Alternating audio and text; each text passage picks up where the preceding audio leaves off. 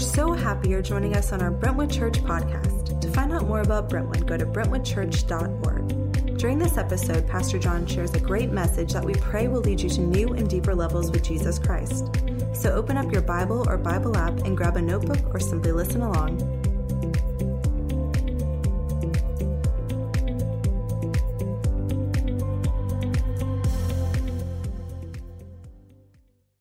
2017 was definitely a year of tragedy.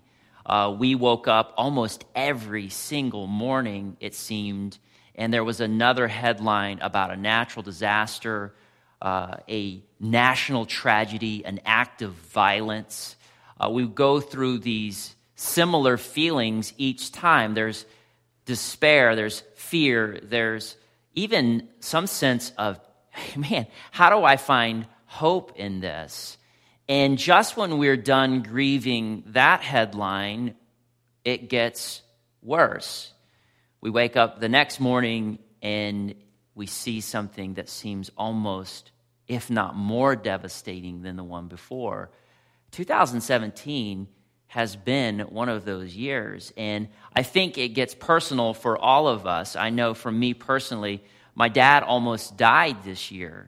He didn't die, but I prayed over people whose parents did die, people in our church whose marriages came to an end. They fought for it, they prayed for it, and it could not be held together. I mean, you have these stories, I have these stories. I remember the Sunday after the shooting in Texas, coming home from church, I opened up my news application, and I saw that very morning, while we were worshiping together, that this group of people in this little town in Texas, in this little church, went to church that morning to experience the presence of God, to experience the community of believers, to worship together, and they didn't know that 26 of them would die. And the ones that survived that tragedy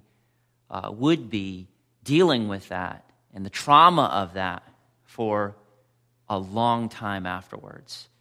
I just thought, wow, like, how in the world do I process this? How do I deal with this? And I have a feeling that everybody felt some similar feeling. You know, we deal with tragedy differently. Sometimes we'll deal with tragedy with shock. I know there are times where I feel like the rug has literally been pulled out from underneath me, emotionally, mentally, sometimes even physically. Sometimes when I am watching something, whether it is some distant place in the world, it hits me almost at a nauseous level.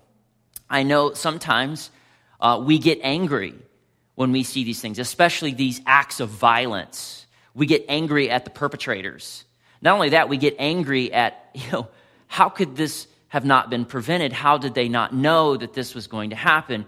We get angry at the system. When natural disaster happens, we get angry. How come they couldn't prevent this? How come we didn't get these people to safety? After it happened, why wasn't there enough relief for these people who were left in the aftermath? I mean, we experience these different emotions. Sometimes we try to distance ourselves from tragedy. We know that we should feel something. We know that we should say something. And so what we do is we give these cliches. We put these platitudes out on our Instagram or our Facebook that just sort of says, I know about this. I know I'm supposed to care about this, but I really want to remain distant from this. And sometimes we just want to do something. It's like, okay, I want to raise some money. I want to send supplies to this place. I want to go to these people. I want to participate in a vigil. If there's a protest, I'm in. We want to do something. The question that we have to ask, though, is how do we process tragedy? How do we grieve the right way? How do we respond the right way? How do we pray? Because all of these different feelings sort of burst the bubble on some false assumptions that we have. One of these assumptions is that the world is basically good. It's okay, I know that is now not true, that I am basically good, that I am good, that even my intentions and my motives, I can justify and I can normalize those things, and I'm good. And therefore, false assumption number 3, because of 1 and 2, bad things won't happen to me. And yet, they keep happening. They keep happening around me. They keep happening to people that I know, people who know those people. And then it gets even personal when it starts to happen to us. And all of these false assumptions once again become these straw men, and they fall apart. And the reality is we have to learn all over again that the world is broken. The world's broken. Not only is the world broken, but humanity is broken. That there is evil. There is sin in the world. There is death in the world. And because of these two things, because of 1 and 2, so tragedy is guaranteed to happen. And then we sit back and go, okay, if tragedy is guaranteed to happen, what is my response to that reality? How do I process that? Sometimes we process that with cynicism. And it's easy to go there. Even people who believe and follow Jesus, even if you've gone to church all of your life, you can get in a place where you go, you know what, the only way I can respond to the fact that I cannot control and I cannot predict tragedy is just to be cynical about it, just to make my heart cold and numb to it, because I can at least say, well, yeah, I knew that this was going to happen, and I know that bad things always happen, and that's just what happens in the world, and nobody can control it, and nobody can predict it, and you see it happened again, and it happened again, and that's my only way of controlling it, is just to be cynical.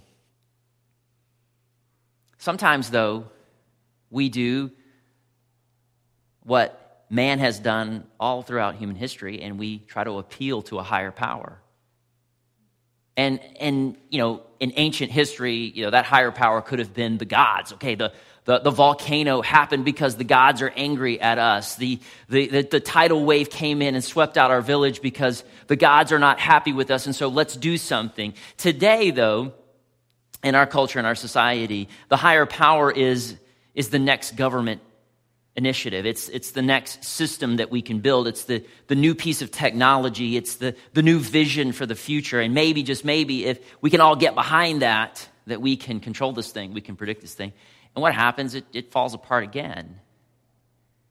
And it leaves us back to this question, especially those who believe and follow Jesus. And I believe a lot of you that are here now, but also watching this from afar, you believe and follow Jesus, but there are people who might be with you who would say, you know what? I'm curious about this. Where is God in tragedy? You know, where is he in tragedy? Like, does he just let this stuff happen? Like, why do you believe this stuff? Why aren't you cynical like me? Why aren't you appealing to a higher power, not God, but something else? Why are you believing that somehow the God of the Bible, who you think is the one true God, is somehow a part of this? And if he's a part of this, what in the world is he doing? And in order for us to answer that, it rests on some assumptions that we have to make. Now, one of those assumptions might be that this physical world, if your assumption that this physical world is all that is important, that this is the pinnacle of your life and your value, that when we start to answer this question, you will not be satisfied. You will not be satisfied because you will start to go, wait a minute, if this is all that there is, then tragedy is still very empty to me. And you can point to this verse and you can point to that verse, but I'm just not buying that God is somehow in this tragedy for a good reason. But I hope that in this moment that you can shift either for the first time or for the next time as we look at the fact that God is in this and that he's always been in this and that human action and human events and human history are not out of his scope. that he is very much involved in these things. That yes, the world is broken and we're broken and tragedy happens, but God is very much moving these things towards a culmination, towards meaning, towards a purpose. And that sin and evil and death are very much on his radar. And he has an answer for that he's already given us. And it's an answer not only for the past, not only for the present, but it's an answer for the future. And that's where God is in tragedy. And we see this, the writer of Hebrews is in one place in the Bible where there are many places. He's speaking into this very thing. And he's trying to say, hey, I want you to know this happens. This takes place. But you have to know that human action, human events, and human history, that God is involved in what's going on. And when we know that, it changes the way that we grieve. It changes the way we respond. It changes the way we pray. Look what the writer says. Because God's children are human beings. God's children are human beings. God's children aren't these angelic cloud surfing beings. God's children are human beings made of flesh and blood, that is fragile, that is flawed, that is finite, that is you and me. The Son, the divine Son who became the human Jesus, the Son also became flesh and blood, was born onto this planet Earth 2,000 years ago, lived a life where he went to middle school, right? He learned a trade as a teenager. He went to work. He struggled with all the things that we struggled with.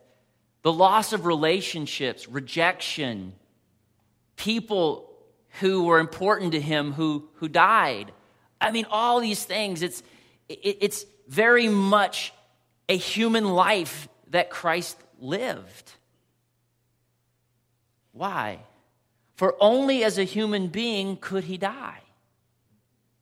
See, he came here not just to live, but also to die. Why? To die so that, and only by dying could he break the power of the devil who had the power of death.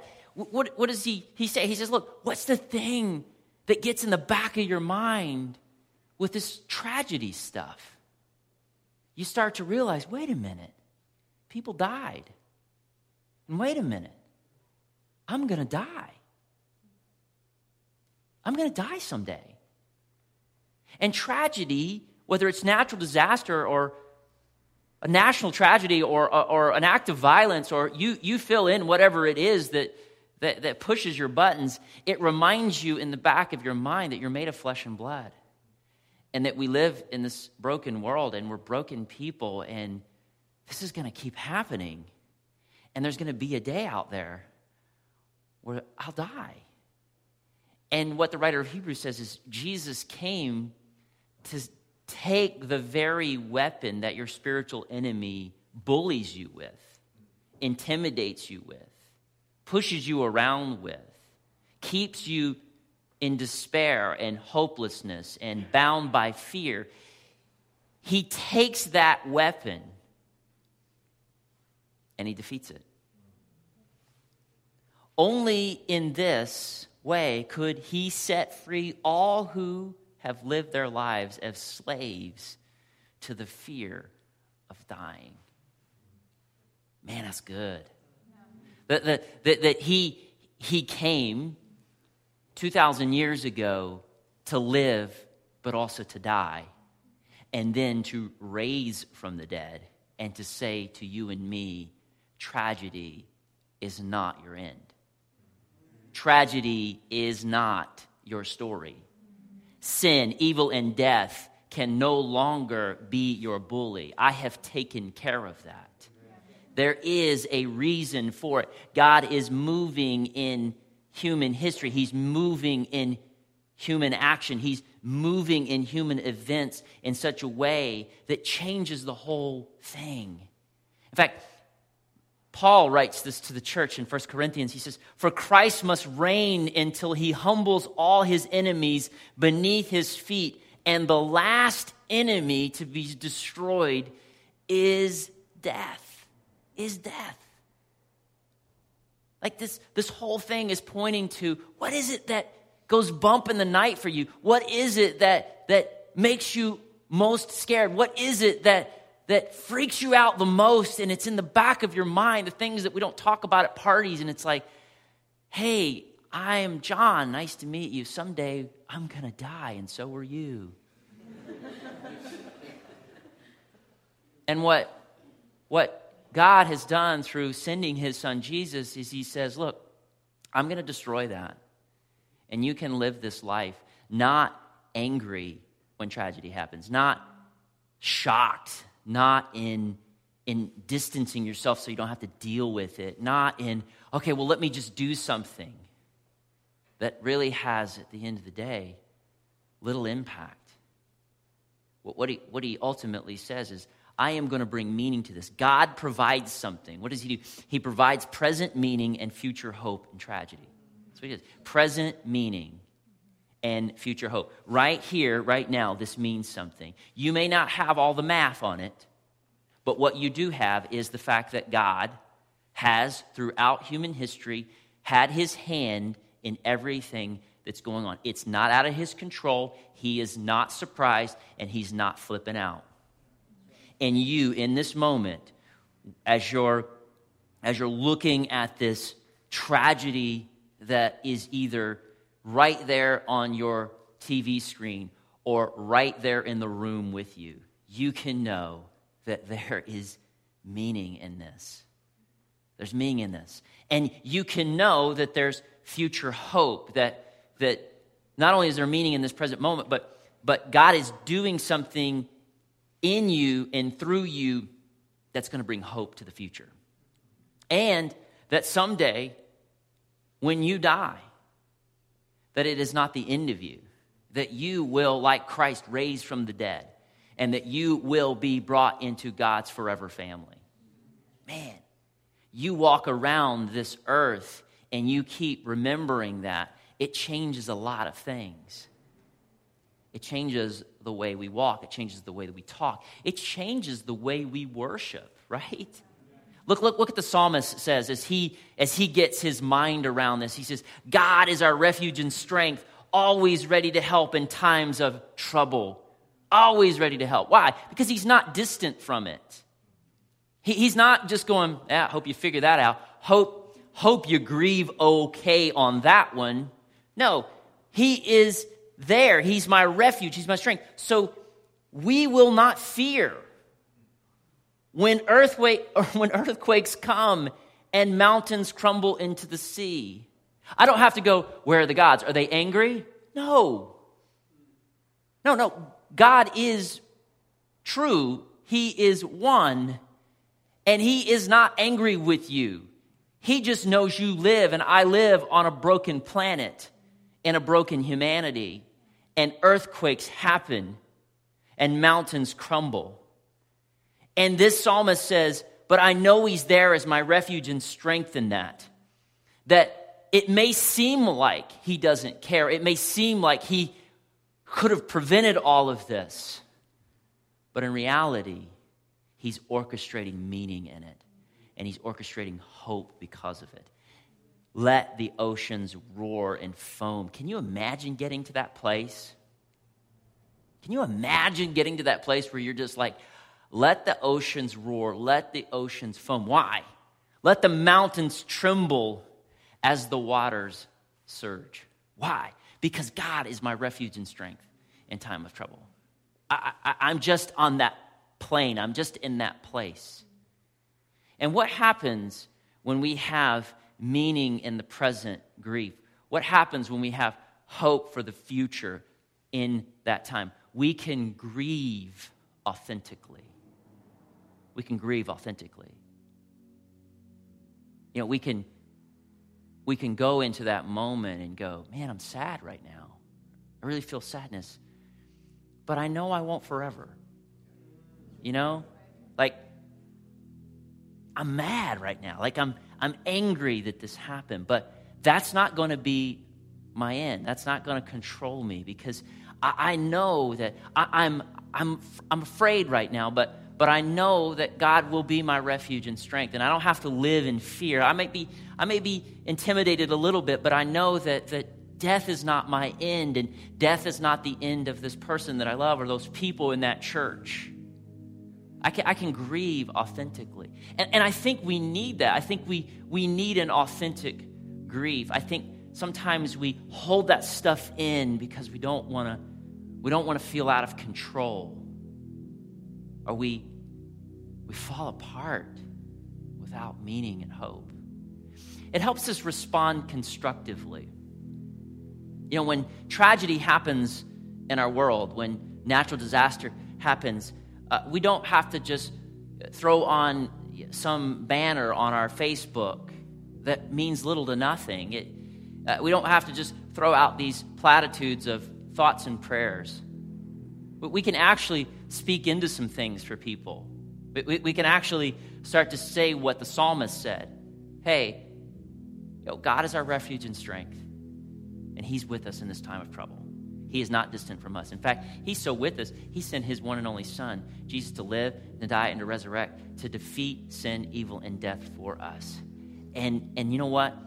You can find meaning and you can find hope in this, because I have. And we can pray differently. We can pray with a depth.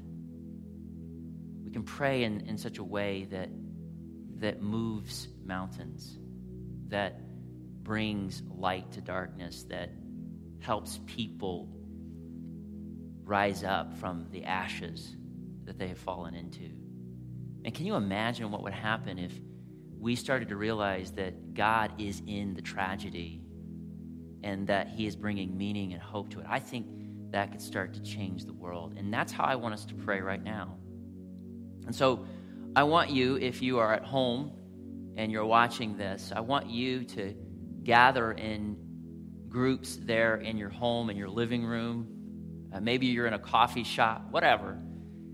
We're going to pray together, and I'm going to ask everybody in the room if you'll get with 2 or 3 people, and you can kind of circle up, and we're going to be led right now through just a time of prayer, and we're going to pray.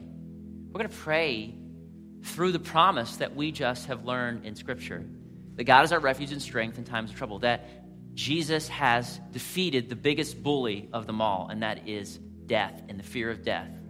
And we can pray that into our world. We can pray that into our situation.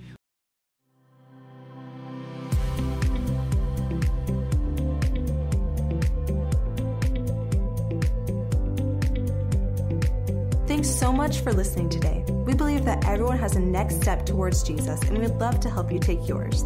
Email us at hello@brentwoodchurch.org or visit our website, brentwoodchurch.org/nextsteps. Until next time, go change the world.